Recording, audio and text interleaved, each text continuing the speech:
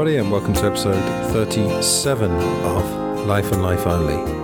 And this is Travelling Light / Pure Heaven, referring to two stories I wrote a number of years ago that I'm going to read to you with the traditional interjections in hopefully the right places.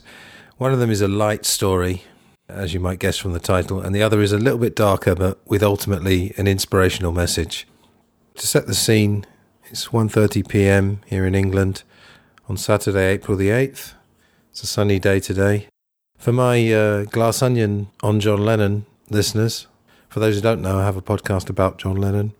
It's Julian Lennon's 60th birthday today. That's John's first son, which pretty much makes it Beatlemania's 60th birthday. I mean, not to the day, but around this period, as it was starting to happen in April 1963.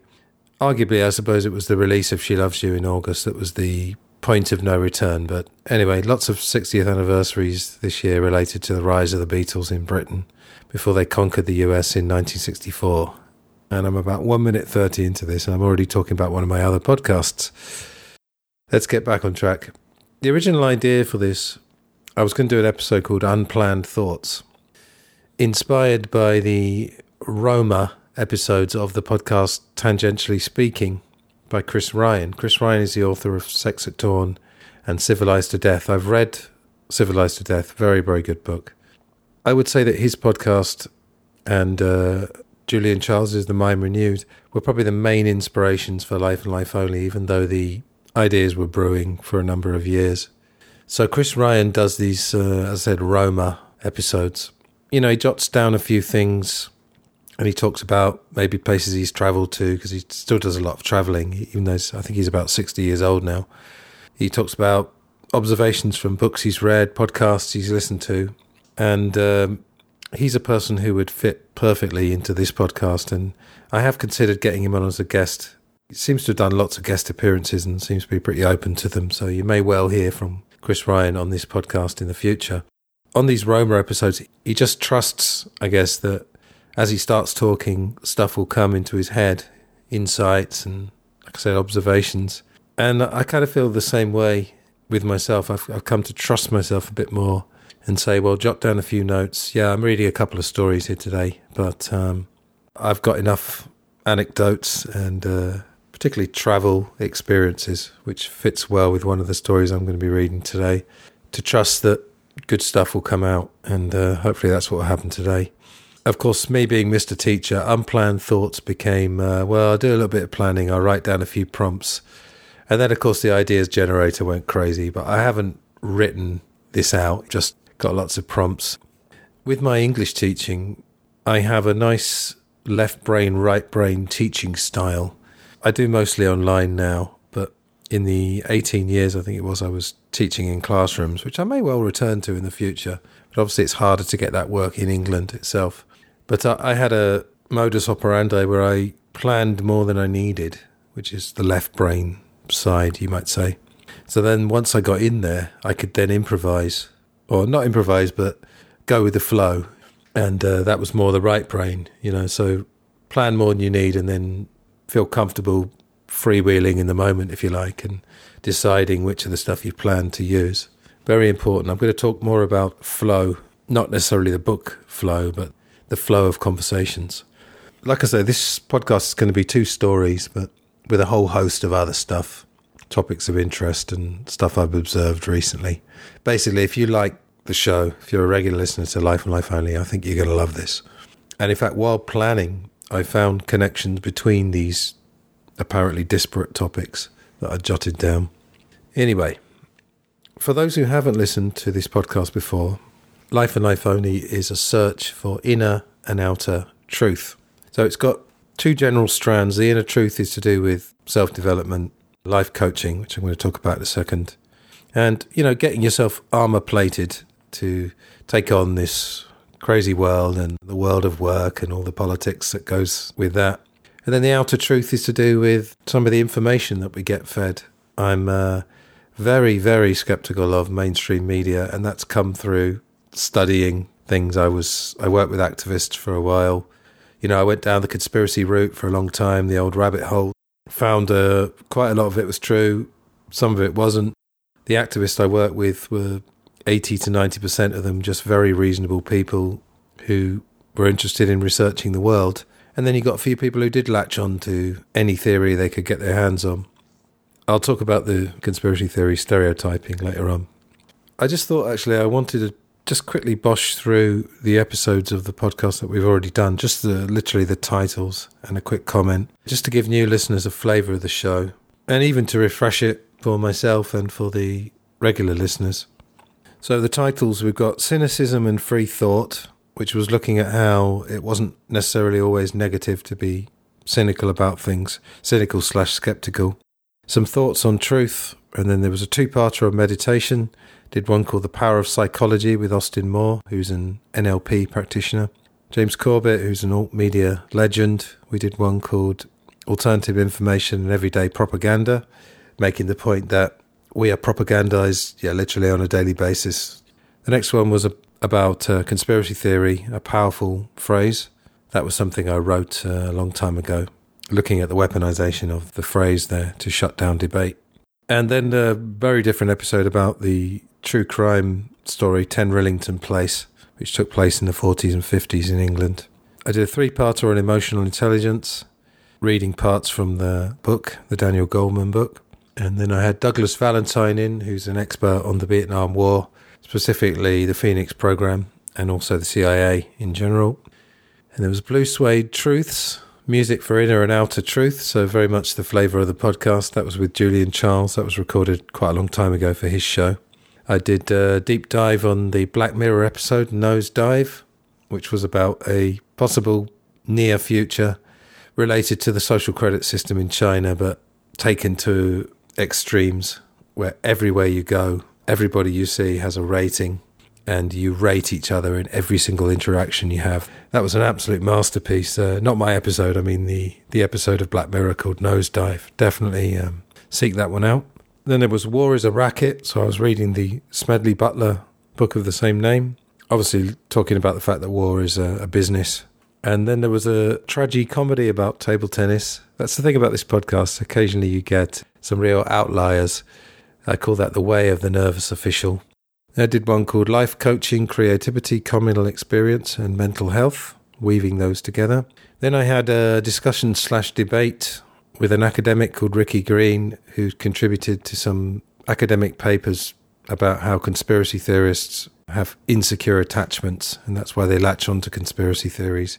Again, I would apply that to about 10% of the people I met, the activists/conspiracy researchers. But anyway, episode 20 was mopping up some of the notes I'd made that I hadn't got to when I did that discussion with Ricky. Then there was Propaganda in the COVID era. That was with Julian Charles again. That was recorded for his show, but it's basically a swap cast. Then I did an episode, very long, 2.5 hours, about Nick Drake, who's one of my favourite musicians. And there was a lot of psychology, stuff about mental health in there. Then there was a three-parter on The Art of Happiness, which was the book co-authored by the Dalai Lama. Then I had a talk with the Nick Drake biographer, Patrick Humphreys. Then we had an uplifting conversation about depression with Simon Weitzman, which, as the title suggests, we were talking about depression, but as I said, trying to be uplifting about it, trying to dispel a few myths about it as well. Next one was a profile on the excellent podcast Pods Like Us, a podcast about podcasts, hosted by Martin Quebel. Then I did one about Yes Minister and Yes Prime Minister, which I think is a work of utter genius, both comedically and in the profundity of its message, basically telling you that politics is bullshit. That was what I'd probably call a truth comedy. It was obviously put out as a comedy by the BBC in the 70s and 80s, but it used real-life politicians, interviews with them as part of the research for it. So it was just slightly exaggerated, but a lot of truth in there. Then I did one about the BBC's Unvaccinated documentary. Again, total propaganda. I call that the propaganda of presumption, which is, in this case, presuming that vaccines are safe without having to investigate it. Next one was Living is Easy with Eyes Closed. That was when I was on the Knick Knack podcast in 2021, I think, and I put 2 appearances I made there together.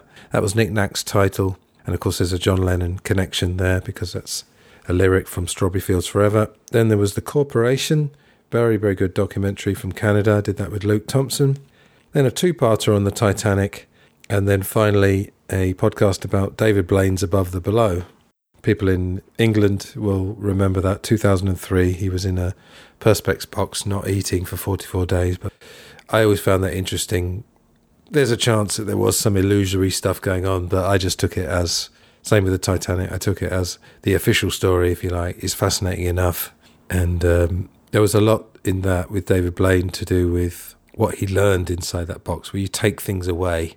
You take away all the distractions, not that food is a distraction, but all the other distractions like mobile phones and busy lives and work and all that kind of thing. And you're just left with yourself and what can you learn about yourself? And I think he learned a great deal.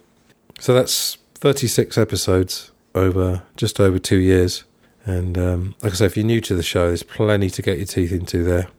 Next, I wanted to talk about life coaching because as well as being an English teacher, I'm a life coach. I wanted to just give one example. There was a gentleman called Daryl. I'm not going to give his surname or where he's from because I haven't told him that he's going to be mentioned on this. But he actually reached out to me last year, having heard some of Life and Life Only, and we did, I think it was 10 coaching sessions of an hour each. And we went through a fantastic journey together. I think we both agreed that because after the last session, we waited about a month and then we had a follow-up. And he got a lot out of it, but as I told him at the end, I got a lot out of it as well. You know, it's a pleasure for me. English teaching is fine, but after 20 years, it's a little bit repetitive. And obviously, depending on the level of the student, sometimes the conversations are not always the deepest, and I like deep conversations. So if you are interested in life coaching, my Fiverr.com page will be in the show notes. The sessions are very affordable. I mean, I've seen some coaches charging up to $200 per hour. What I charge is nothing like that. It's a fraction of that. So if you would be interested, lifeandlifeonlypod@gmail.com. I could pretty much guarantee that if you come in with the right attitude, and I think curiosity is a big part of it as well, you will get a lot out of that. To make it clear, I'm not a licensed therapist. Life coaching, I've done a show about it, as I mentioned when I was going through the shows a minute ago. For example, if you have high-level anxiety or major depression, life coaching would not be the thing for you. Although I would probably, slight caveat to that, I would say it might be a good pre-therapy step, let's say, to talk through a few of the things before you get the deeper therapy you need. A good life coach should stimulate a conversation where the client will often find the answers themselves. That may be true of therapy as well, but if you think of, for example, a therapist giving out medication, and I've always been on the fence about medication, but let's say that. I mean, obviously they're giving out medication that's going to have a real effect on your body and mind. Whereas conversation, going through exercises, the effect is real, but it's to do with the life coach and his skill in stimulating conversation where, like I say, the client finds the answer. And that happened quite a bit with Daryl. I mean, I don't think he wasn't searching for one particular answer, but because he'd heard the show, and I think he'd listened to my John Lennon show as well, he already knew something about me and my style and some of the stuff I talked about.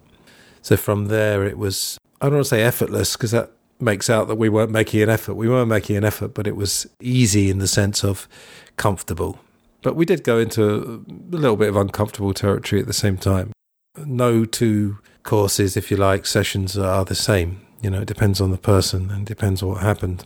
I do a free consultation as well with no obligation. I'm not a hard salesman. I'm fairly terrible at marketing and selling, to be perfectly honest. Anyway, that's there if you are interested. So let us get to the first story. So this is called Travelling Light.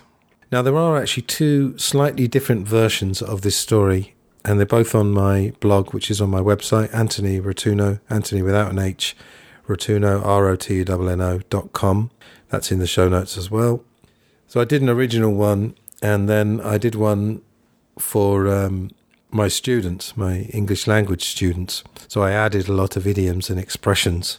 So for native speakers listening, if you wouldn't mind indulging me for a second, I know from looking at the analytics that I do have something of an international audience, although they could all be, of course, expats living in those countries. We don't know. But I've actually had correspondence from people who clearly are not native speakers. So what I'm just going to quickly do, I'm just going to go through the phrases, not the meanings of the phrase, just the phrases themselves and expressions. So for non-native speakers, if you just listen to these phrases and then you'll hear them again in the story, and hopefully the context will help you to guess what they mean. So just very quickly, the phrases: spread my wings, broaden my horizons, home away from home, tourist trap, off the beaten track, just the ticket, putting my best foot forward, gritted my teeth, to cut a long story short, head in hands, bygone era, thinking on my feet, enjoyed to the full, and weigh us down. Travel light, to travel with very little luggage, that's British English, or baggage, American English. What I will talk about later is the idea of travelling light as a metaphor. And a general piece of advice for learning new vocabulary is to guess meanings from the context of a text rather than immediately running to a dictionary for a translation. Another thing to know is that in general, idioms and expressions often do not follow logical grammar rules, and so, as is the case with phrasal verbs, it's sometimes difficult to ascertain the meaning from the individual words. So, let's go. When I was in my mid-20s, I decided it was finally time to belatedly spread my wings and try to broaden my horizons. So I saved up some money and went backpacking around the world for a year. The core differences between backpacking and holiday making are basically that you use a backpack instead of suitcases, you live on a modest budget, which enables you to travel for sometimes far longer than the requisite 2 weeks, you try to be spontaneous and integrate with the local culture rather than experiencing a comfortable home away from home, you try to avoid tourist traps and instead seek out places that are off the beaten track, and you travel light with a bare minimum of stuff to weigh you down. I certainly satisfied some of these criteria, but in my preparation I failed miserably on the final point mentioned. I'd read a Before You Go book, which was very informative in a lot of areas, but seemed to have been written with the presumption that every backpacker was travelling to very remote areas. The upshot was that I arrived in my first stop in Southeast Asia with a backpack so crammed full of apparently vital objects, note sarcasm, that my fragile back could scarcely support it. It had a handle on the side, so I ended up, with quite delicious irony, carrying it in the manner of a suitcase. I had to chuckle at that one at the time. When I arrived in Thailand, my first destination, and discovered that I could easily buy most of what I needed there, I managed to discard a few items out of my pack. I mean, did I really need 8 pairs of socks in a country where the temperature is virtually guaranteed to be 30 degrees every day? And, believe it or not, the shops actually sell socks. Deep down, the Englishman brought up on a history of the celebration of colonialism and the glorious British Empire, brackets, they didn't teach us the bad bits in history class, can never quite believe that those in the third world, or the developing world, can supply him with what he needs in as efficient a manner as back home in the mother country. It's not genuine racism, just a conditioned sense of superiority that's hard to shake off. It's true that it's harder to shop in a country you don't know, but you can find some real bargains in the old-fashioned markets, and I ended up buying 2 t-shirts that cost the equivalent of £1 each and lasted me over 10 years. I decided that an overland circular tour starting and finishing in Bangkok and taking in various towns and cities in Cambodia, Vietnam and Laos along the way would be just the ticket, since I would avoid the airport process, which always increases my stress levels. So, putting my best foot forward, I embarked on what became a wonderful trip, whose moments of discomfort were anticipated and in fact almost encouraged, and did indeed increase my tolerance and resourcefulness as I'd hoped they would. The many highlights of the trip included an 8-hour journey in Cambodia on the back of a pickup truck without benches. Next to me was a large tyre, presumably being transported from one place to another, and as we hit a large crater in the uneven dirt road at speed, the tyre was jolted directly into my ribs. With something between a smile and a grimace, I continued the journey without complaint. Later I pulled out my guitar and an American friend and I serenaded the locals in the truck with a smorgasbord of 90s rock hits, including our specialty, Aeroplane by the Red Hot Chili Peppers. In Vietnam I gritted my teeth through a 14-hour overnight bus trip. I'll talk about that later. The insufficient space between seats meaning that I was forced to sit bolt upright on the hard seats with little chance of substantial sleep on sometimes treacherous mountain roads. I'd like to mention at this point that these kind of conditions were not always the norm, and this story is not presented in a spirit detrimental to the locals. This was their land, and I accepted my humble status of temporary visitor with appropriate respect. Having said all that, the main event of this tale involves some confusion on a trip along the Mekong Delta in southwest Vietnam. The tour involved a combination of bus and boat travel, and to cut a long story short, some of the bags somehow got loaded onto the wrong boat belonging to a completely different company. We didn't find out until the boats were long gone, the chances of their recovery being almost nil and involving a potential wait of many hours or even days. My large backpack and smaller day pack were gone, and all I was left with was my small bum bag, which mercifully contained my money, passport, traveller's checks, and copies of important documentation. My immediate reaction was desolation at the loss of all my travel possessions, which included clothes, books, fake CDs, a music player, all manner of trinkets, and also my as yet unused water purification tablets. I fell head in hands thinking about the loss of these items and the subsequent stress, hassle, and inconvenience that would surely be involved in replacing them. I'd been lucky to have met a very nice group of backpackers with whom I'd had a lot of fun and some great conversations, including one about how comical our huge and densely loaded backpacks looked, as we were supposed to be embarking on glorious trips of freedom without the need for possessions. From the group came the helpful remark, "Well, you did want to travel light, Anthony." And suddenly it hit me. I was indeed now travelling light, lighter than I ever could have imagined or would have dared. I was free. I had nothing to carry and nothing to defend. My new friends immediately offered to lend me clothes and let me borrow their music equipment and some CDs. Yes, this was the bygone era where physical products were king, and all manner of consolation and friendly offers came in my direction. What's more, I was finally living in the moment, thinking on my feet and reacting spontaneously instead of making provisions for every eventuality. From memory, I think I rebought some of the items, but I did manage to maintain the philosophy of travelling light from there on in. The moral of this story? Sometimes our goals are achieved in spite of ourselves and our actions. The moment is there to be enjoyed to the full, and while planning for the future is a good thing, it can often blind us from present opportunities, and sometimes literally, in the case of overstuffed backpacks, weigh us down. And that's it, short and sweet. So yeah, a couple of metaphors there, the idea of problems and stress weighing us down as well as possessions. One of the things I've been preaching for years is to do with basic minimalism in terms of living and also decluttering. About, must be coming up for 20 years ago now, I did what they call in England a car boot sale. I think it's called a garage sale in America. In England, you drive your car to a field, you pay a little entrance fee, and then you open the boot, the trunk of your car, and you sell from there. Basically, people are wandering around looking for bargains, and I've gone there as a buyer as well many times. And I never really looked back from there. I've never really accumulated a lot. You know, I've got a little bit of furniture, not much, books, a fairly killer DVD collection. I don't really buy them anymore, but I've got all my favourite films on DVD with lots of director commentaries and documentaries and extras and all that kind of thing. But apart from that, I've hardly got anything. I've got musical instruments and clothes. That's pretty much it. And I want to develop this metaphor of travelling light, because you can do that in your mind as well, because thoughts weigh you down. And one of the things that's come out in a lot of my life coaching sessions with clients is the idea of narratives. Now, this was something I heard on a podcast many years ago, the idea that we are constantly creating narratives in our mind about our own lives and other people's lives and what they think of us. And when you realise that's the case, it's a real eye-opener. There's a certain lightness you can have in your mind, and it doesn't mean that you get less done or that you care less about things. It's just being a bit more choosy about what you put your mental energy on.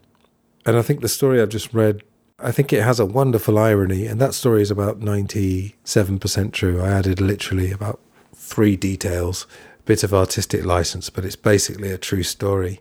And that moment where someone said with a twinkle in their eye, well, you did want to travel light. I mean, I don't know if they were actually trying to teach me a lesson or making an ironic comment of their own, but I was thinking if my apartment burned down or something like that. Bit of a morbid thought, but obviously I'm presuming that there are no people in there when it burns down. Everyone gets out safely and are not traumatized. Let's say my apartment burns down when I'm on holiday or not there for whatever reason.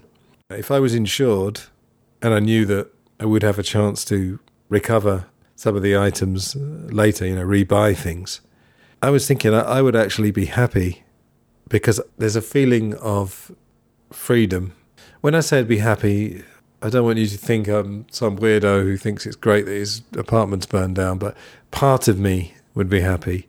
I wouldn't be happy at the fact of losing the apartment, but a bit like losing the backpack.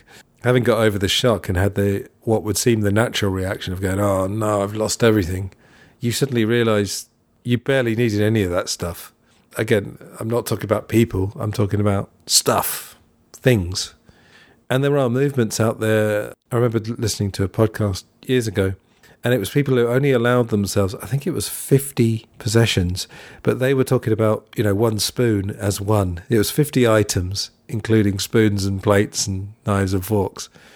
And again, you might think that's strange, but, you might think it's strange to completely cut sugar out your diet or cut alcohol out your diet, but some of the results of people making these changes are quite incredible. I'm just giving you food for thought. I never preach about these things. It's entirely up to you how you live your life. But I think there's a nice metaphor in that story. I wanted to carry on just talking about Southeast Asia, in fact. So I lived briefly in Laos, first of all, and then I lived in Thailand for about 5 years. And when I think about that time, it was just such an incredible time. I learned so much. I don't know if it was because I was living there or it just coincided with, I think I turned 30 when I first moved there. And it was a time when I was starting to be a bit more reflective. I was starting to cut the booze and other stuff out of my life, although they did make a comeback when I turned 40, but that's another story. Trying to clear my head a bit. Around that time I was actually teaching guitar to an old gentleman who turned out to be a real guru for me. We kind of sparked each other off, but he was 30 or even 40 years older than me. So he had a lot of experience. So that it was just a wonderfully transformative time. And I had some very strange déjà vu moments. I used to go on these little walks on Sundays. I've always worked pretty hard, but I've always tried not to work on Sunday. I very often work on Saturday, but Sunday is a bit of a sacred day where I usually spend the morning in bed reading or writing thoughts down in a pad. The more profound of those, then going onto the computer to contribute to a book or whatever I'm doing. And in Thailand, I used to go, they have these roads they call sois, basically a side road or an alley, a short road off the main road. And where I lived, there were a lot of these, and I used to just go off on little walks and almost try and get lost, knowing that I'd find my way back eventually. But I used to find these wonderfully relaxing and freeing, these Sunday afternoon walks. And every now and again I'd go around a corner and I would just have this incredibly strong sense of déjà vu. And you think, well, okay, if it happens once, it happens twice. But I'm telling you, over probably a couple of years of doing these walks, it probably happened 20 or 25 times. And I couldn't explain it, but it just all seemed so familiar to me. And on that note, for those who think that these kind of things don't exist, my father wrote his memoirs a few years ago. And he top and tailed his story by talking about a house he'd had dreams about from when he was a boy in Italy. And they ended with 2013 when him and my mum moved into a new house. And the house was almost exactly the same as the one he dreamed about. And my dad's not a person for making up stories and reading too much into things. He's quite a pragmatic person. So, I mean, that's worth thinking about. It's pretty strange. The other thing I wanted to say that I really learned in Thailand is that people are basically the same. It's just the details that are different, cultural differences. So if you go to different countries, people eat different stuff. People have slightly different values. But everyone eats and sleeps and has relationships and goes to work and has all the struggles of normal everyday life, even if their culture's a bit different, their weather's a bit different. So that's what I learned, and it's very, very simple, but it's a profound thing. Thailand was developing quickly. I haven't been back since 2013, and I'm not sure if I want to go back, to be honest, because it's like a lot of these places, it's gradually being spoiled by Western tourism. And I'm not against tourism per se, but I've seen the ugly side of tourism as well as the nice parts of it. And I like to just keep the memory of Thailand as it was. You know, it was already being fairly developed then, but it was, like I said, it was like an old-fashioned version of the West when I was there. And there was a certain simplicity to it. I don't mean that in a patronising way, I mean that in a good way.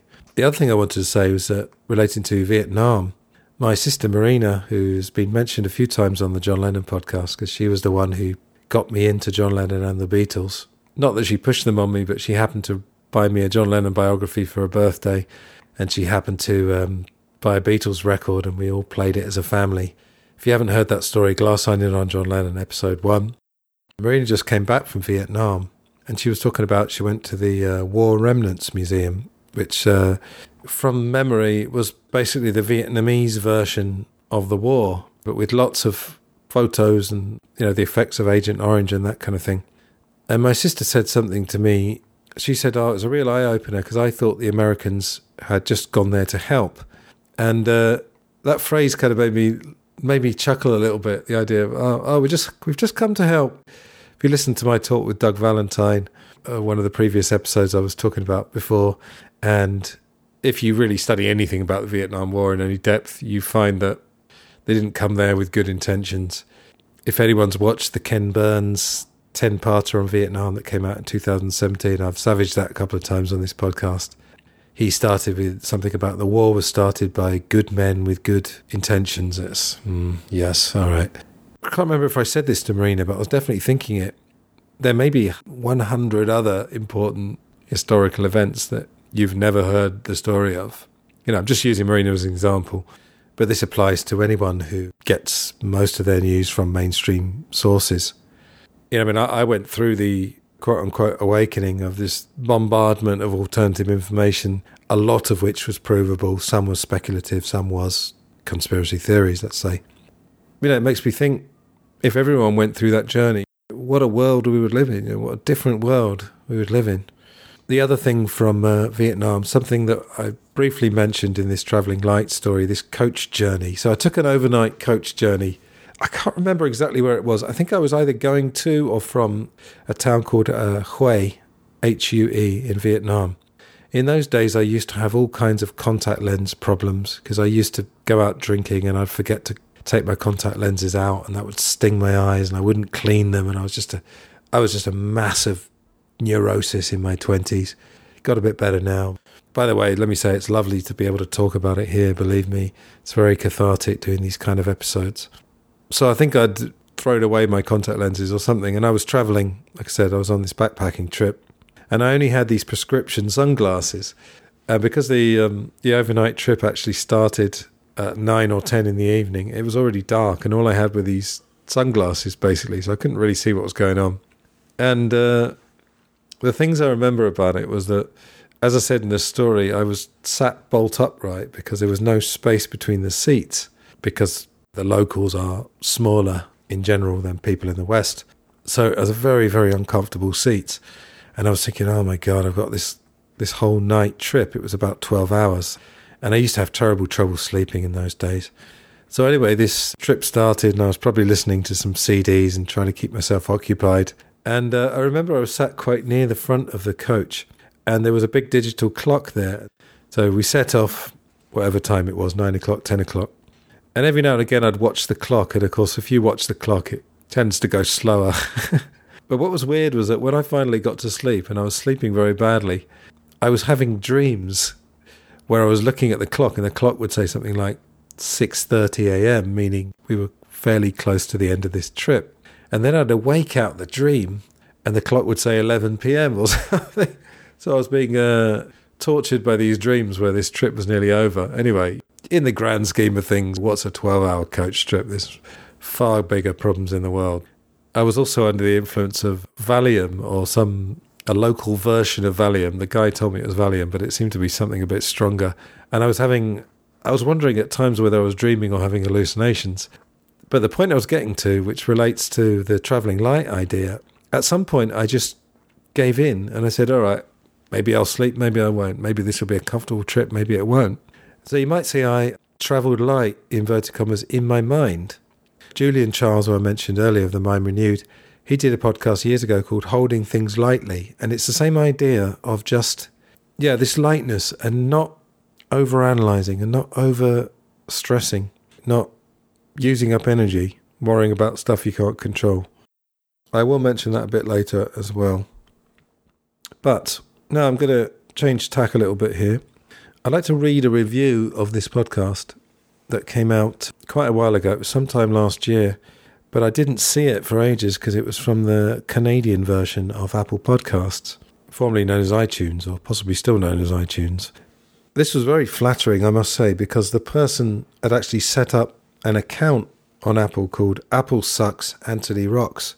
And I subsequently found a review from this person of Glass Onion on John Lennon. So I'd like to say to this person who left the review, I don't know if it's a man or a woman, please get in touch, either lifeandlifeonlypod@gmail.com or glassonionpod@yahoo.com.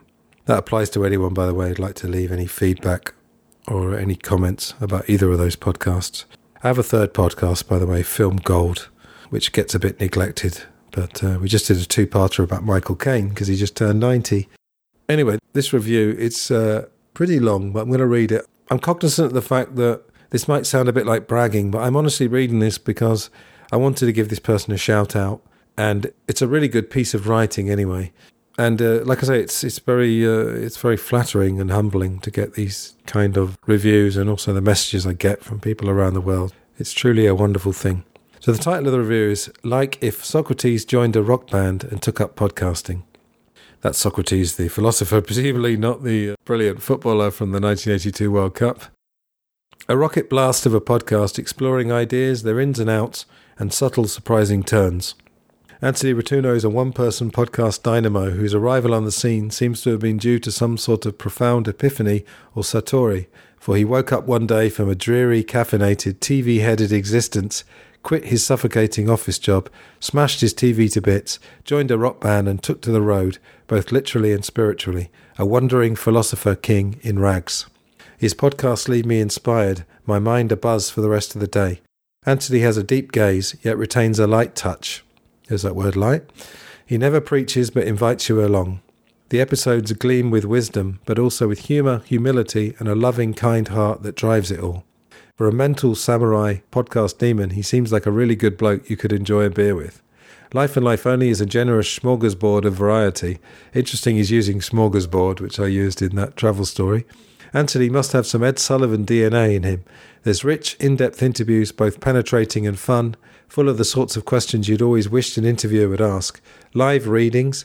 He's a spellbinder with a perfect voice. The occasional wonderful guitar song he'll play and sing for us live, without net. And above all, there's his thought-provoking, off-the-cuff, solo musings, which for me are the dazzling star of the show. So hopefully you're enjoying this episode. Mr. or Mrs. Apple Sucks, Anthony Rocks.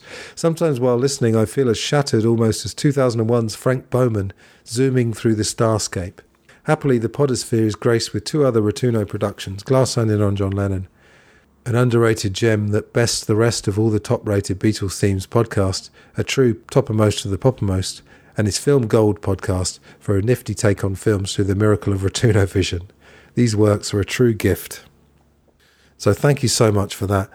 The other reason I'm reading that is that really this is the best example of what I was intending to happen with this podcast, what I wanted people to get from it. And hopefully he's not the only person that feels like that. You know, I'm certainly not Socrates, but I'm a big follower of Bill Hicks, the late Bill Hicks, for example. And one of Bill Hicks's friends said Bill Hicks wanted to be Jesus. He wanted to heal the world. And I suppose I don't want to be Jesus, but I do want to do something. I want to make a useful contribution to this world. You know, I don't want to just, nothing wrong with an office job per se, but that's not for me. Of course, a lot of people go to offices and do very creative jobs. I'm just almost using the office job as almost like a catch-all, for, I'd say it's not to do with an office. It's more to do with a job that doesn't inspire you. So anyway, I mean, that just warms my heart to read stuff like that. And I haven't got a big head. I know what I'm good at and I know what I'm not good at. Living in England, there's this obsession with self-deprecation and you can't ever say you're good at things. But I think I am pretty decent at what I do, and it's mostly because I've been doing it for a while and I've also been learning about the world for 10, 15, 20 years. So you're going to build up insights, and I've always been a person that likes conversation and talking, and the calm voice that you're hearing, I didn't really intend it to come out like that. I remember the very first episode of Glass Onion I did. I listened back and I thought, oh, blimey, that sounds very calm, quite a soothing voice. Anyway, hope my voice is soothing you. Let's go to the next thing. We're going to deal a bit now with the outer truth. I had a group on meetup.com called Meaningful Conversations, and it was a little bit of a fait accompli on my part, because if someone joins a group called Meaningful Conversations or they go to one of the meetings, they're almost obliged, if you like, although there were no obligations really, to try to be meaningful in their conversation. That group doesn't exist anymore, but what we did instead, there's now 9 of us and we just have our own meetups organised through emails and so forth. Anyway, a few months ago, while I was still the leader of the group and preparing topics for each meetup, I asked the other guys, have you got any ideas for topics? And someone said, can we do conspiracy theories? And if you're a regular listener to this show, you will know that I think, as I said earlier, the conspiracy theory phrase has been weaponized, and it's a remarkable way to shut down debate. So I kind of knew what was going to happen, and I internally rolled my eyes a bit. But I didn't want to object something that had come from one of the other guys in the group. And I said, all right, we'll do conspiracy theories. I made it clear in the blurb, which I did for each meetup, that this wasn't just going to be laughing at 9/11 truthers and the moon landings. You notice the people that laugh at it, they always pick the most ridiculous ones, like Elvis being alive or the earth being flat. I made it clear that that wasn't going to be the point of this. We're going to take them seriously and look at alternative information. Anyway, a lot of the meetup was fairly predictable, and there was a guy in the group who I actually have a lot of affection for, and I've learned a lot from him in the couple of years that I've known him. But he was the one who kind of rolled his eyes when we started talking about 9/11 and so forth. And one of the common arguments you'll hear is that so many people would have had to have kept quiet about it in relation to, let's say, 9/11 or the moon landings. The moon landings I've never really investigated, to be honest. I have a particular focus. I focused on 9/11 for a long time, 7/7 in England as well, because those two events were very much linked in terms of the intelligence networks. And I tried to explain to him what compartmentalization was, and how, in fact, you wouldn't need hundreds and hundreds of people. I also explained to him that there had been lots of suspicious deaths around the JFK 9/11 events, and probably others as well. But again, JFK was a focus as well, because there was so much there, and that was something that you could reasonably talk to people about without them dismissing it out of hand. But this guy said something very interesting. Towards the end of the talk, he said, well, actually, I don't want to know. And that was quite a revelation, and I didn't want to make a big deal of it at the time.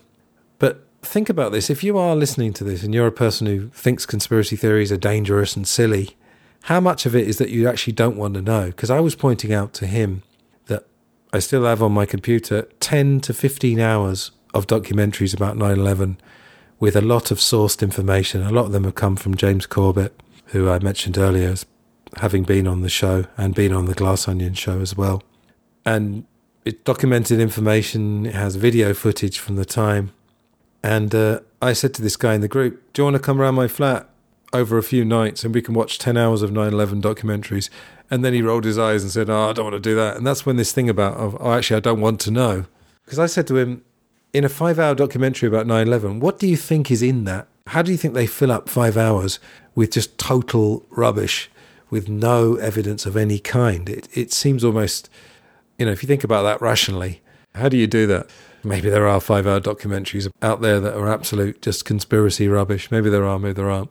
But that was interesting. And the other thing I was pointing out, some stuff I'd gleaned from listening to podcasts, because I get a lot of my news from podcasts.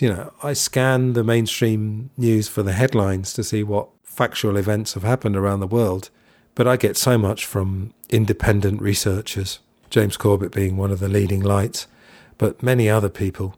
And I was pointing out Did anyone in the group know that drugs had been, it was either decriminalised or legalised in Portugal? All drugs. And this guy, another guy in the group, who was pretty open-minded to me, said, "Oh, God, I didn't know that." And I said, "Well, why don't you know that?" Not in an accusatory way, but why have you never been told that through the news sources that you follow? Ask yourself, why don't you know that? And then I reeled off a couple of other very well-known facts, both historical. I was talking about stuff like Operation Paperclip. Ever heard of that? The fact that loads and loads and loads of Nazis were allowed into America, mostly because they had information on the Russians, but also Wernher von Braun, big part of America going to the moon, a glorious event, was a Nazi. Have you ever heard of Operation Mockingbird? Absolutely provable that CIA agents were infiltrated into the media to spread stories. And that links with the conspiracy theory thing again. There's a memo from the CIA encouraging operatives to start using that phrase in a derogatory way to shut down debate. I hope some of the guys got a lot out of it. It was a bit painful for me, most of it. But, I did my duty as a meetup host and went through all the old arguments about the phrase itself. Anyway, that's the outer truth portion of this podcast. If you haven't watched some of these 9/11 documentaries, for example, obviously, it's a good idea to pick and choose. If you study this kind of thing, your life, or at least your opinion, will change, and it's up to you whether you want that to happen. I wouldn't push that on you, Not everyone wants to know the truth of the world. And in fact, on my John Lennon podcast, I was recently talking about how I went down the rabbit hole for 6 months massively in about 2013 or 14, and I got really depressed at the end of it. So I'm not sure I would recommend continuing to go down the rabbit hole because it's basically bottomless. Another thing I wanted to talk about is that what came out from that meeting is that in a very, very general sense, it was a meeting of truthers versus normies, because there's another lady in the group who does seem to understand propaganda, and she has heard of some of the stuff I was talking about and researched it and found it to be true. So there's a bit of a split off there, but in the group, I've always prided myself on the fact that people are free to say what they want. I try and say to people, please don't get offended. Let's not just create these predictable divisions. Let's just let open discussion happen. I define a truther. I'm a truther, not in the sense of 9/11 truth, but in the general sense that I have seen through the mainstream propaganda and I'm seeking the truth through various channels.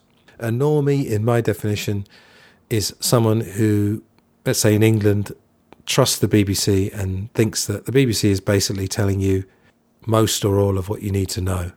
So if you take the invasion of Ukraine, again, not defending it, if you listen to BBC radio, which I sometimes do in the car, you would form the impression that Vladimir Putin is just a Hitler-esque lunatic who just decided it was a smart move to invade Ukraine with absolutely no provocation, which is just incredible. It's incredible that a trusted news source like the BBC can simplify things down, and they get all the right experts in there, of course. One documentary you might want to check out is Ukraine on Fire. That's got some interesting historical stuff. Again, a lot of it provable. But I decided I wasn't going to talk about Ukraine again, but just using it as an example of how your trusted news sources are just simplifying things. And of course, the UK, the US, the NATO allies, they're giving you the NATO version of the world, just as, Russia is giving you the Russian view of the world. If you go back to the propaganda episodes I've done previously on the show, I think you'll get some insights there about how it works. So moving on, the next thing, a few months ago, on the same day, I had English classes, a life coaching session, I did a podcast recording, and then I had the meetup group in the evening. And I was thinking on that day, I've always had a problem with identity. When I was in my 20s, probably into my 30s as well, I had no idea who I was. And that was probably one of the things that bonded me to John Lennon, because he seemed to have that as well. And obviously, millions of people around the world, particularly young people, let's say, struggle with identity. But it was interesting that on that day, I had those four things. So, as I said, English teaching, life coaching, podcast recording, and a meetup group. And I realized that's my identity. And my identity is conversations and sharing of ideas. And one thing that I find is really lovely is how often something that comes up in an English class, I can use in a life coaching session, or vice versa, or something from the meetup group, maybe a link to something interesting, an article or a video of something of interest or a podcast, I can then use in my teaching. And it was a lovely feeling to feel that I had some kind of identity. And on the subject of conversations, I've just recorded over, I think it was 3 Skype talks, an episode which will probably be 3 episodes, a 3-parter for Glass Onion, with a gentleman called David Wills, who's known as Ghosty. He's a radio DJ. And he's been on also the film show as well, Film Gold. We did a 2-parter on Marlon Brando.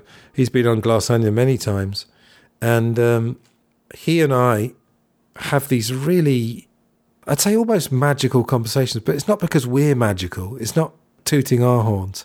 It's the chemistry we have. And in fact, we may be meeting this year. He told me that he's coming to England, so I really hope to meet Ghosty in the flesh. But right from the off, when the first time we ever connected and had a proper conversation, we actually, funnily enough, I've forgotten about this. To use another English expression, we got off on the wrong foot because we actually ended up having some stupid argument on Facebook about something. I think we'd friended each other on Facebook because he told me he'd been listening to the John Lennon podcast.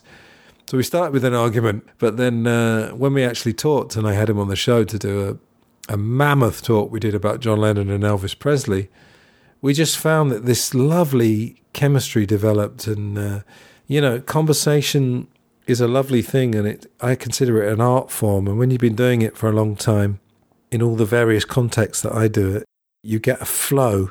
But it's really about chemistry, and he and I, we discovered this phrase. I think I said it halfway through the latest conversation of casual chemistry. And it's just this easy flowing thing. And we always have lots of laughs, and we don't plan them. I've never written down jokes, not even once for a podcast. We kind of know that some gold will come out of it, plus some profound conversation, because we both like going into areas beyond the immediate thing we're talking about. In this case, John Lennon in 1962.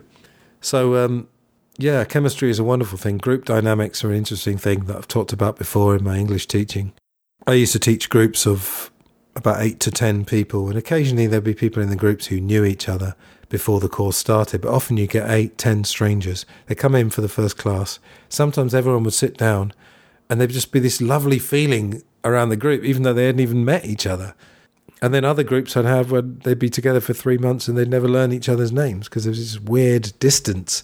And I couldn't get past that, even though I do a lot of getting to know you exercises between them. I'd probably say if you find a person who you have great conversations with, make the most of that, because it's a wonderful thing. Right, changing tack again, I would like to talk about cats. Now, I think cats have always been loved, but in the internet era, there is that funny thing, isn't there? A wonderfully cynical quote from someone saying, we now have in our pocket, meaning the smartphone, all the information that you would ever need. We've got the Library of Alexandria before it was burned down in our pockets, and we share cat videos. I get the sentiment that we do tend to prefer easier, more trivial things to talk about than these heavy topics, or to share, in terms of cat videos. But 3 or 4 years ago, my parents came by this cat. It wasn't a rescue as such. It was a bit of a complicated story. But through my involvement, this cat entered their lives. And it's such a lovely cat. I mean, obviously, I'm probably biased. But now, for the first time in 10, 15 years, I'm living close to my folks. They're in their 70s now, and they appreciate visits from me. And obviously, I go and see the cat as well and do a bit of cat sitting when they're on holiday. But as part of my English classes, I found a couple of TED Talks. They're actually TED Ed. They're shorter talks. They're not given by a person. They're narrated by someone. I'll put them in the show notes. There were 2. One was called The History of the World According to Cats. The other one, I think it's called Why Do Cats Act So Weird? And it was trying to explain all the wonderfully quirky behaviours that cats have. And essentially, it confirmed some of the stuff I'd already thought, which is that to a cat, a genteel garden in a suburban area, they don't differentiate between that and the jungles of Vietnam or the jungles of anywhere. That's why they're always on guard, and they're still hunters, and they've been slightly domesticated. They're not as wild as they used to be, but they haven't really changed that much. They love climbing on windows because they like a high vantage point. So often I lift this cat up. My parents have got a 2-tier garden. I take it to the top of the garden and give it a lovely vantage point over the whole garden, and it absolutely loves it. And there are various other things about why do cats poke their heads into containers, and it's basically because they're looking for their standard diet, which is small animals, mice and so forth. And there are a couple of other interesting things. The reasons that cats like to have 4 or 5 small meals a day rather than one big meal, and that's again because their diet, they're conditioned to have a diet of small things. So that's the way they like to do that. But one of the things in the video is really interesting.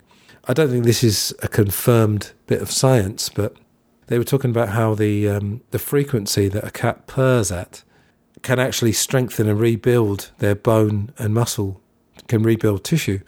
And one of the things I do with this cat that now lives with my parents is that it's a very, very non-aggressive cat.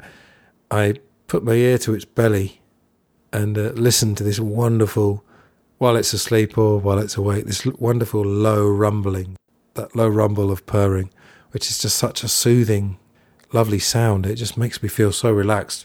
But they were saying that if you sit or lie with your cat and you're absorbing this purring, this frequency, it could actually rebuild your bone and muscle tissue, which is incredible. Again, I don't know if that's confirmed, but it's certainly worth thinking about.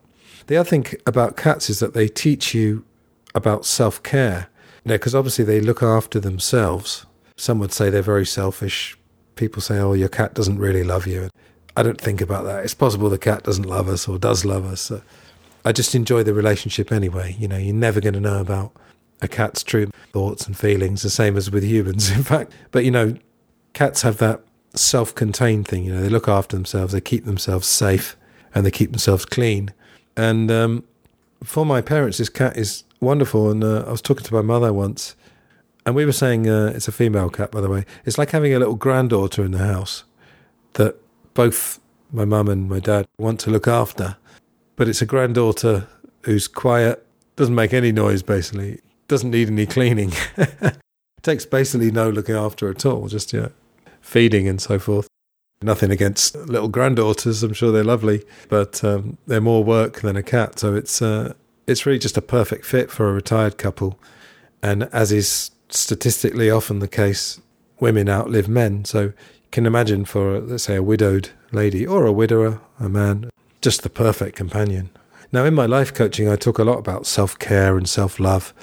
I've seen some videos and articles where they take it a bit far, like looking in the mirror and saying, I love you into the mirror.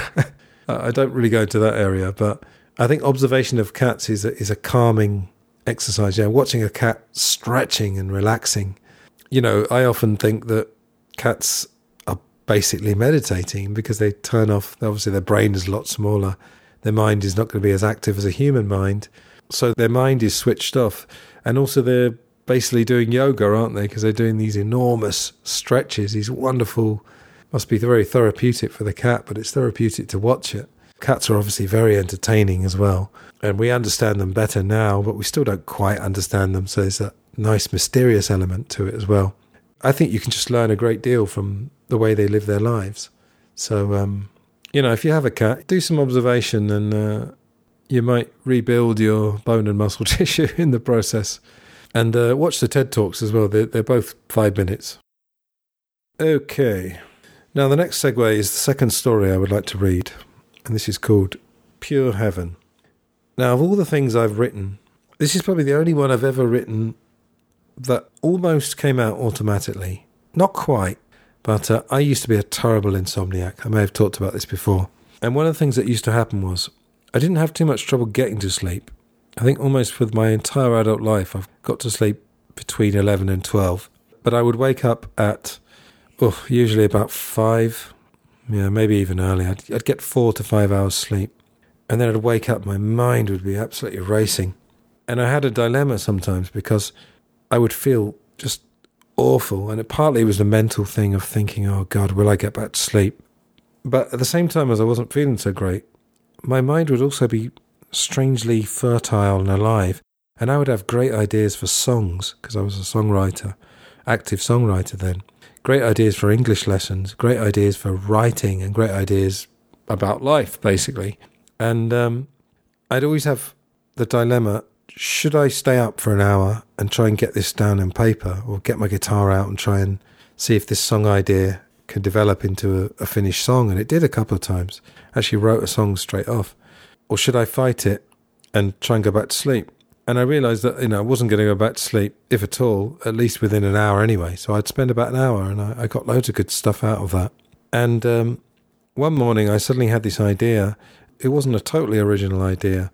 That documentary I've recommended many times, Everything is a Remix. Get on that one, folks, if you haven't seen it. I'll put it in the show notes.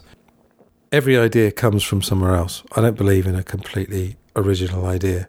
And if you've seen the film, it's a very old film with David Niven called A Matter of Life and Death. I think it's alternatively titled Stairway to Heaven, 25 years before Led Zeppelin's song of that name.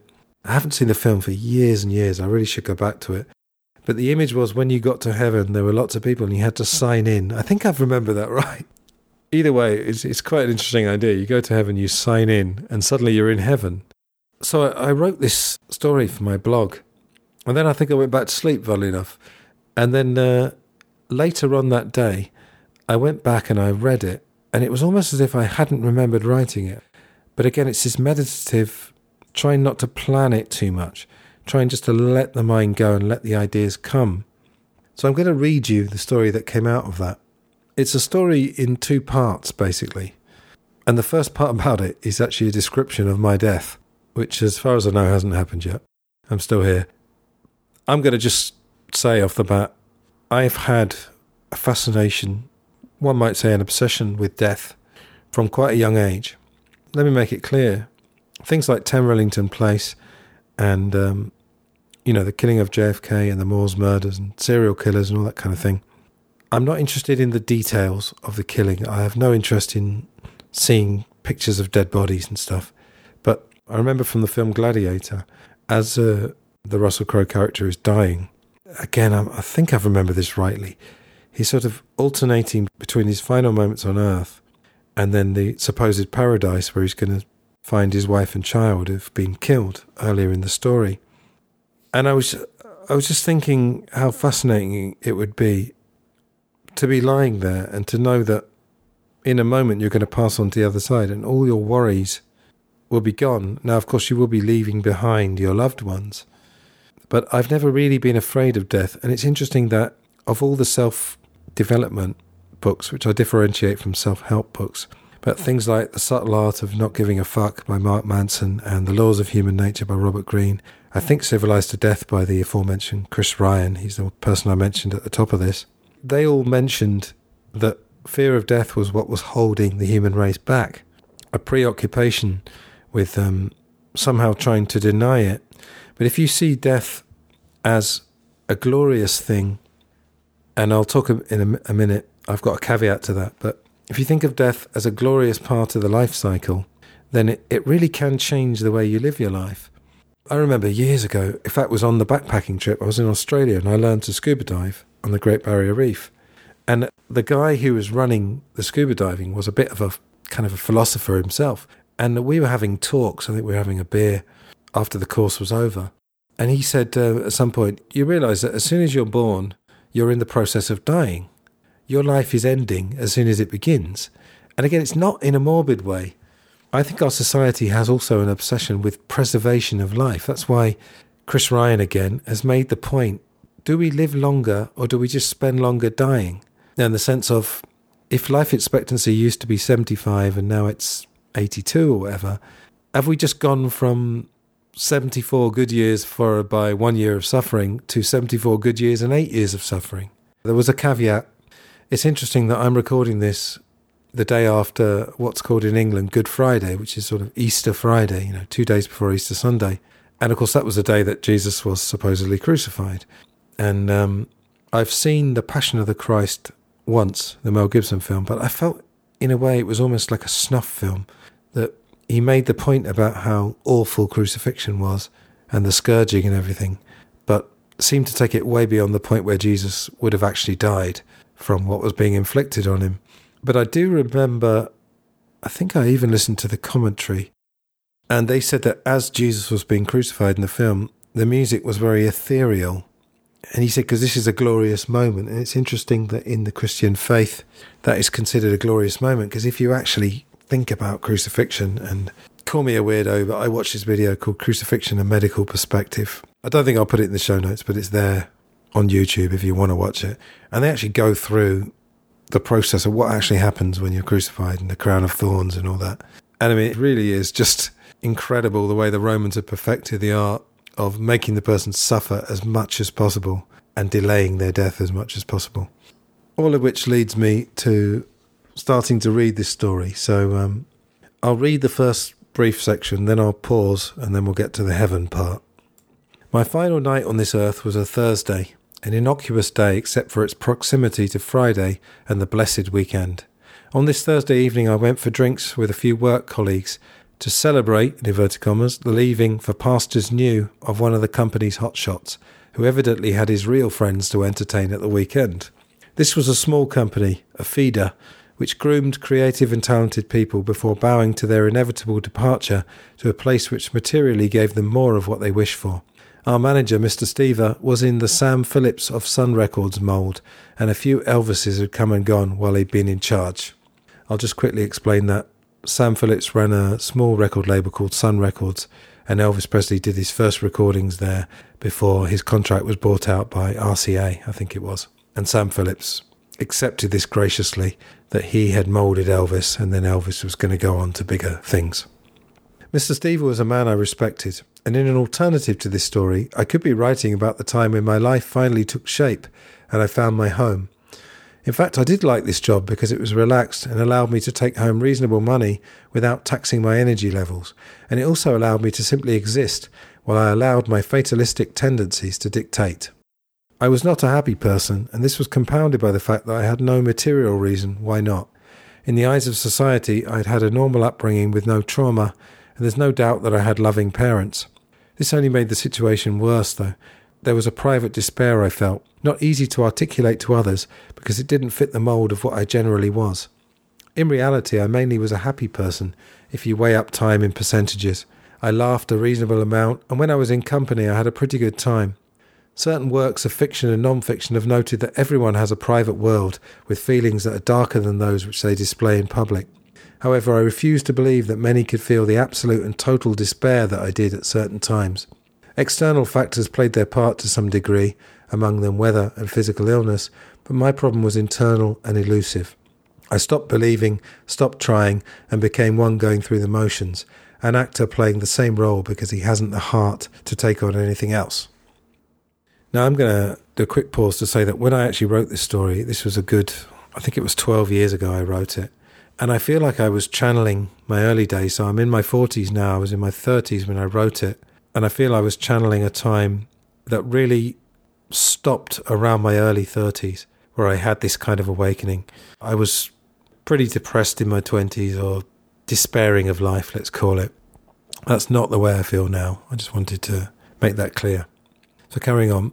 It was 10 p.m. and I'd drunk a combination of beer and wine and was feeling warm. We were outside the pub, just leaving, when we noticed an argument starting over a woman. The two fighters had both been consuming beer at the English rate of consumption, and now it all kicked off. At first it was fists, but then out of nowhere the one who actually had the girlfriend produced a blade. I hadn't seen this, and in my slightly tipsy state I decided to intervene and instigate a peaceful outcome, fatally doing this with a smile on my face, which could, I suppose, have been taken for a certain disregard for the importance for the protagonists of this confrontation.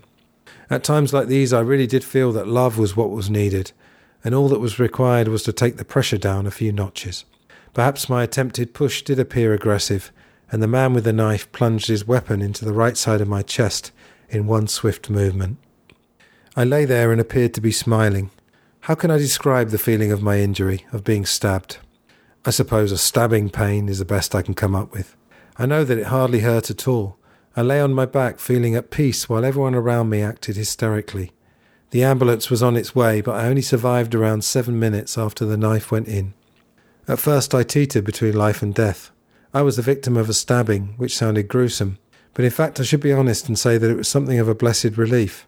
In those 7 minutes I had many thoughts, about my family and how this would upset them, about people I'd known, especially the very few who I felt really understood me, and about life itself. Perhaps my smile was at the irony of recent events, because in the past I'd done so much planning for the future, lived in the future in fact, which I felt was a slight improvement on living in the past, and had imagined all kinds of scenarios. Then the irony disappeared, and I realised that my quiet letting go of hope, of life, had inevitably led to an event. Something had to happen, because life always pays you some kind of card, good or bad, and here was mine. As the blood drained from my face and then from my body, I left this mortal coil, musing that of all the people I'd known and places I'd been, it was these people, my work colleagues. Nice people, but hardly soulmates, who were in my company when it ended. I selfishly felt relaxed and relieved. Unbeknownst to me until much later, my family had been incredibly philosophical after the initial shock of that phone call, the one all parents dread. Perhaps it had been a good thing that I'd made my position in life clear to them. I wasn't getting married, wasn't having children, and at this moment was no longer playing a card. So just quickly, that is pretty negative stuff, let's be honest, in terms of not in terms of the event, but in terms of my worldview at that time. But let's get to the next part. That's the first part of this short story. Part 2 is heaven. It did exist, does exist, and it's something fairly like it's depicted in the film A Matter of Life and Death. That's the one I mentioned earlier. You go up in a lift, fairly modern looking, and if you are wounded when you died, you still have the marks, but without the pain, like Christ after his resurrection. But you are most certainly not going back to earth. You're here now, and here you stay. The first hour or so is a lot of red tape, a time of limbo, a time between the worlds where earth-influenced bureaucracy has not quite been eradicated. So you do earthly things like changing your clothes and having a shower, but because everyone who enters heaven has already fallen into a calm state, there's no drama attached to the waiting, changing and showering time. It just happens, without incident and without ego. From there you emerge and enter into something that resembles a kind of social centre, a place for people to meet and exist, with grounds for walking and enjoying the vast space. What you realise quickly is that the ego has genuinely disappeared in the people up here, however like humans they appear. You walk around, and because you don't quite shake the earthly influence instantly, you're waiting to hear an argument, or someone hustling someone else, or some other type of action. Instead, you find people communicating without their minds being a barrier. They live in an extraordinarily detached world, nothing bothering them at all. No pain, no anger, no bitterness. You can't feel pain because there are no nerves to feel it with. No worries, no fears, no hunger, no thirst. And in case you're wondering, no toilet. Not even any desires. This would sound awful to some people who would claim that leaders have promised a utopia similar to this before, with disastrous consequences. But here there's no money, no lust for power. It's something approaching a utopia. Except it's not defined. It doesn't need to be. It takes some adjustment, but it doesn't take too long. And as everyone slowly realises that nobody else is going to start any trouble, and that if they did it themselves their heart wouldn't be in it, that instinct just ceases. So we have all these souls existing, who look like people but have none of the needs that grind down humans. So are they like animals, free to roam in the world? Not exactly, because it is a pure myth of animals roaming free in the world. Most animals don't, discounting crocodiles for example, who spend the majority of their time in a form of meditative state. I learned that in Australia, by the way. Animals in the wild are constantly aware of the need to feed themselves, to stake their territory and to ward off potential predators. Okay, they don't torture themselves like humans do with to-do lists and anxiety over what bad news has been fed to them by the mainstream media. Their brains are not overloaded with external artificial temptation, but they still feel anxiety and of course need. So our souls in heaven are perhaps living an existence more like that of a domesticated pet. Cats and dogs in the home do seem content, if they are not and haven't previously been mistreated. If you take away the need for food, they're probably even happier. So I'm here, in pure heaven. It's not perfect, but I'm refreshed by having lost the instinct to judge, to compare. I'm existing, but it's pleasant, and you get to talk to a lot of people. Everyone remembers their earthly existence, and some like to use their names, but as time goes on, the memories fade and the names start to mean nothing. In fact, veterans told me very quickly when I arrived that it takes about 5 years, which is an estimate since time becomes of little importance, for memories of the earthly existence to completely fade. Similarly, hunger, which arguably could be renamed food anxiety, since so much of our food is chemical and processed, last as long as you feel anxious that you should be eating. People who still remember talk about their earthly lives and have fun trying to figure out what it all meant. Couples who were married sometimes meet, but there are no arguments because the reason to argue is gone. The reason was their lives, their situations, and all the very subtle external factors that influence humans every day without them having the slightest inkling of them. Most people in their earthly incarnations knew about advertising and were fully aware, for example, that McDonald's used posters that made their burgers look nice.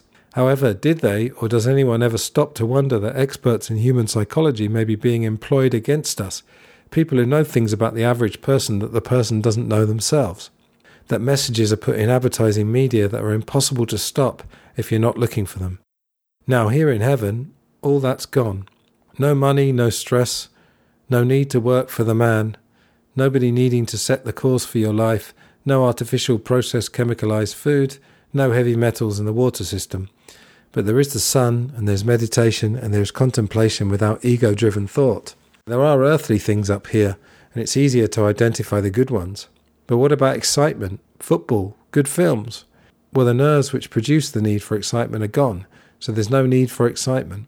What passes for a mind doesn't need entertaining, though it can still converse. I wonder at this point if this is a propaganda story calling for a life of meditation and contemplation. Possibly. Perhaps it's possible to create pure heaven on earth with a tweaking, admittedly a major one, of the system. Even with all the human drives and the system as it is, there are steps that can be taken. Discarding mainstream corporate media would be a good start. Realizing that money is not backed by anything tangible and that the pieces of paper we use are simply promises to pay would also be positive. And trying to see that a lot of the hate and bitterness that takes the joy out of life can be controlled and lessened with a bit more contemplation. Instead of turning on the TV to be shown someone else's view of life every second and to constantly be given limiting options on thought, we could take time to enjoy silence or to read a book that fires the imagination. Meet the neighbours and try to establish human relationships just like those in heaven, without ego. Show the other person that you're not talking to them for any reason other than to share some contact, that it is possible to have human relationships on earth that haven't bought into the propaganda, that not buying into the propaganda is actually allowed, not just something people talk about. Existing in a pure state, just like at the very beginning. Now, returning to heaven, here's the fun part. All the souls in heaven are aware of their previous earthly existence and so recognize others that they shared events with. Previously famous people get recognized, therefore, but without that driven lust on earth, they are just a curious and amusing oddity until the memory fades. There is no screaming their names and certainly no mobbing. The souls that were truly connected on earth are observed to gravitate towards others magically, so out of all those billions of souls, there's a stronger than average chance that they will run into each other. The souls seem to last what could be calculated as around 50 to 100 years in the first realm before moving into the next, by then physically and mentally unrecognizable from their previous earthly identity. So certain figures from the last 50 years exist in the first realm, and this brings up some interesting encounters. It's perfectly true that Lee Harvey Oswald has met John Fitzgerald Kennedy on a number of occasions, and of course without the emotions of pain, hate, anger, bitterness, guilt, etc. to inhibit their interaction. They can almost joke about those big couple of days in Dallas. Memories now fading, but still clear enough to recall their final days on Shakespeare's stage. Oswald insists that he didn't kill JFK, though he did consider the initial offer, and he was there in Dallas that day. Unfortunately, he can't remember why. As previously mentioned, you probably know my views on the Kennedy assassination. I haven't made my mind up about it, same with 9/11, but clearly the official story has got a lot of holes in it. Continuing, in this realm, with nothing to gain from lying and nothing at stake, there is no reason to disbelieve him. Famous and non-famous murderers gravitate towards their former victims, especially those to whom they did horrible things, and everyone can discuss it together with no thoughts of superiority and inferiority, moral or otherwise. Please note that I've chosen the word heaven as a recognizable name for the first realm following the soul's time in a physical body on earth. It's not the religious heaven that would not permit a murderer to ascend to the good place. John Lennon and George Harrison have sung together, with Mark David Chapman in attendance. Chapman was the murderer of John Lennon. Does that sound incredible, ridiculous? It's actually perfectly natural and right because the barriers have been lifted and things can be seen without all the conditioning that must by its very nature skew one's judgment. Many people exist in this place, or look like people for a while anyway. I look back now and again to my life as many do, and I can see things that I never saw while I was there. I can now see all kinds of ways that I could have achieved what I have now, the peace and lucidity, without my time on earth having to end. Of course, that's the elusive nature of what the Creator has created. He is not driving events really, just putting something in place and leaving it for others to play with, to improve, and sometimes to destroy. All that you touch and see, taste and feel, love and hate, save and waste, give, deal, buy, beg, borrow or steal, all you do, say, eat, everyone you meet, all you slight, everyone you fight, all that is now, gone and to come, is right here now. So that's the end of my story, Pure Heaven. Now, some of you may well have noticed that I borrowed some lyrics from Pink Floyd at the end there. That's from the last song on the Dark Side of the Moon album. The song is called Eclipse. All that you touch and all that you see, all that you taste, all you feel, and all that you love and all that you hate, all you distrust, all you save, and all that you give, and all that you deal, and all that you buy, beg, borrow or steal, and all you create, and all you destroy, and all that you do, and all that you say, and all that you eat, and everyone you meet, and all that you slight, and everyone you fight, and all that is now, and all that is gone, and all that's to come, and everything under the sun is in June, but the sun is eclipsed by the moon.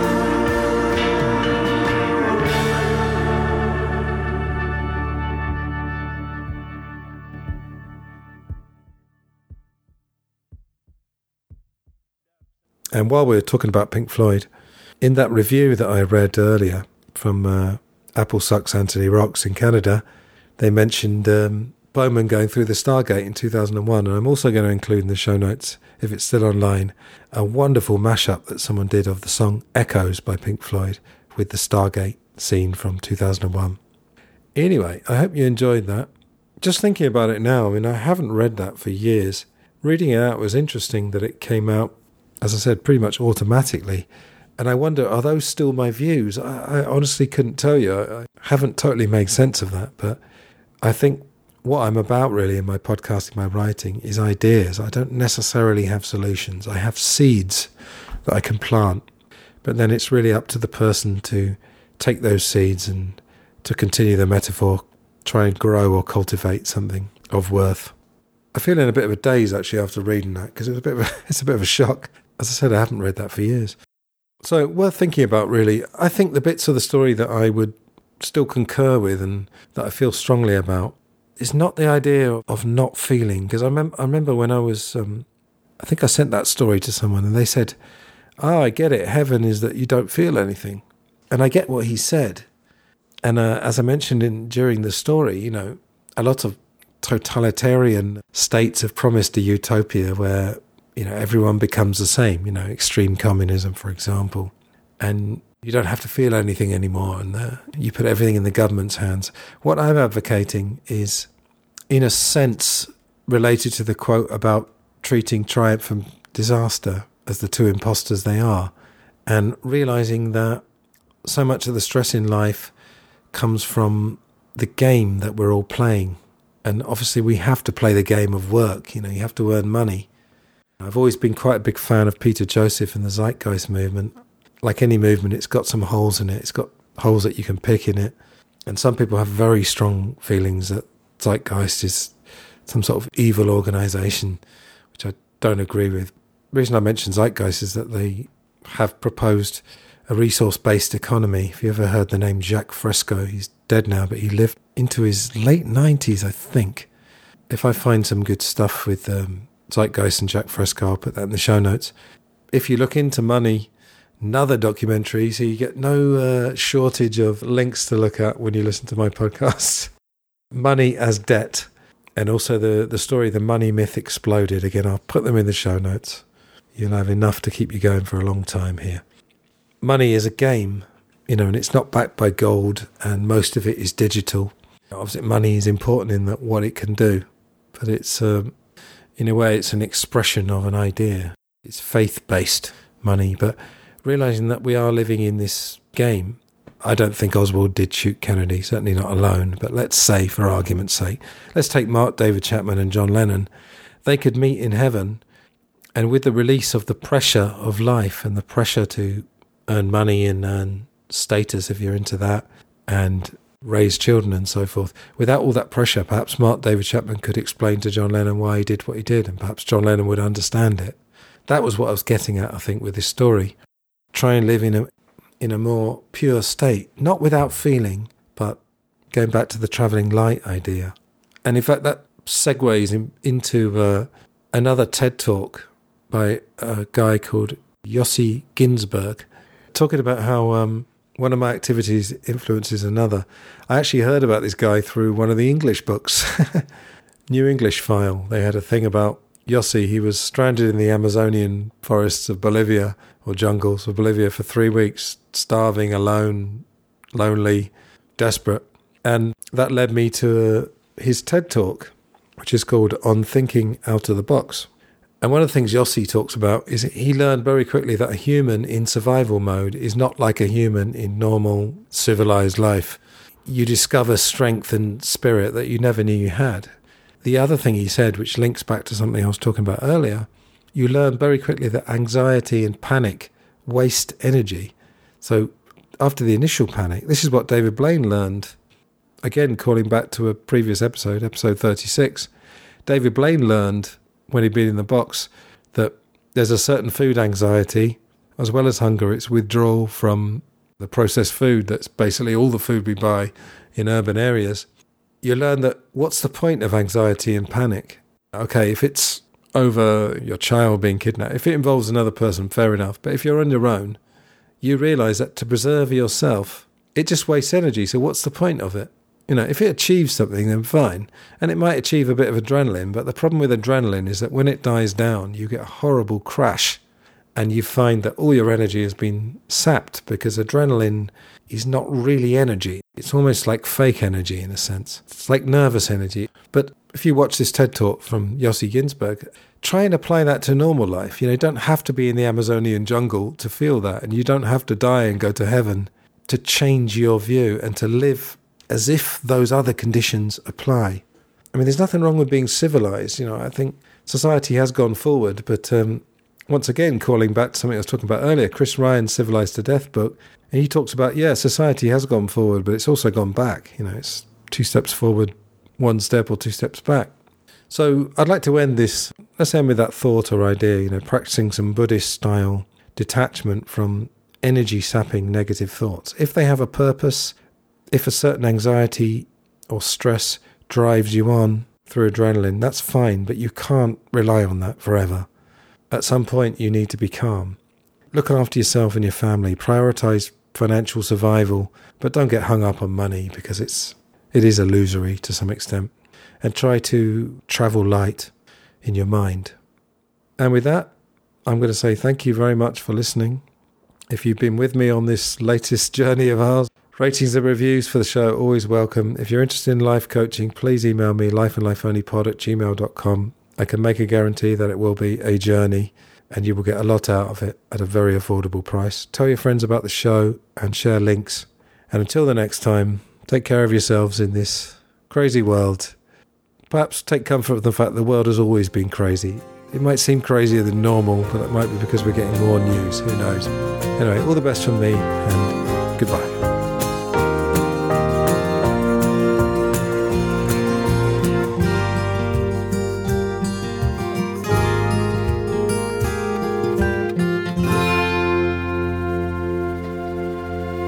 You've been fantastic, and I hope you enjoyed it. There is a point. Is there a point to all this? Let's find a point. Is there a point to my act? I would say there is. I have to. The world is like a ride at an amusement park, and when you choose to go on it, you think it's real, because that's how powerful our minds are. And the ride goes up and down and round and round. It has thrills and chills, and it's very brightly colored, and it's very loud, and it's fun for a while. Some people have been on the ride for a long time, and they begin to question, is this real, or is this just a ride? And other people have remembered, and they come back to us, and they say, hey, don't worry, don't be afraid, ever, because this is just a ride. And we kill those people. Shut him up. We have a lot invested in this ride. Shut him up. Look at my furrows of worry. Look at my big bank account and my family. This has to be real. It's just a ride. But we always kill those good guys who try and tell us that. You ever notice that? And let the demons run amok? But it doesn't matter because it's just a ride. And we can change it anytime we want. It's only a choice. No effort, no work, no job, no savings of money. A choice right now between fear and love. The eyes of fear want you to put bigger locks on your door, buy guns, close yourself off. The eyes of love instead see all of us as one. Here's what we can do to change the world right now to a better ride. Take all that money we spend on weapons and defense each year and instead spend it feeding, clothing, and educating the poor of the world, which it would many times over, not one human being excluded, and we can explore space together, both inner and outer, forever in peace. Thank you very much. You've been great. I hope you enjoyed it. London, you're fantastic. Thank you. Thank you very much.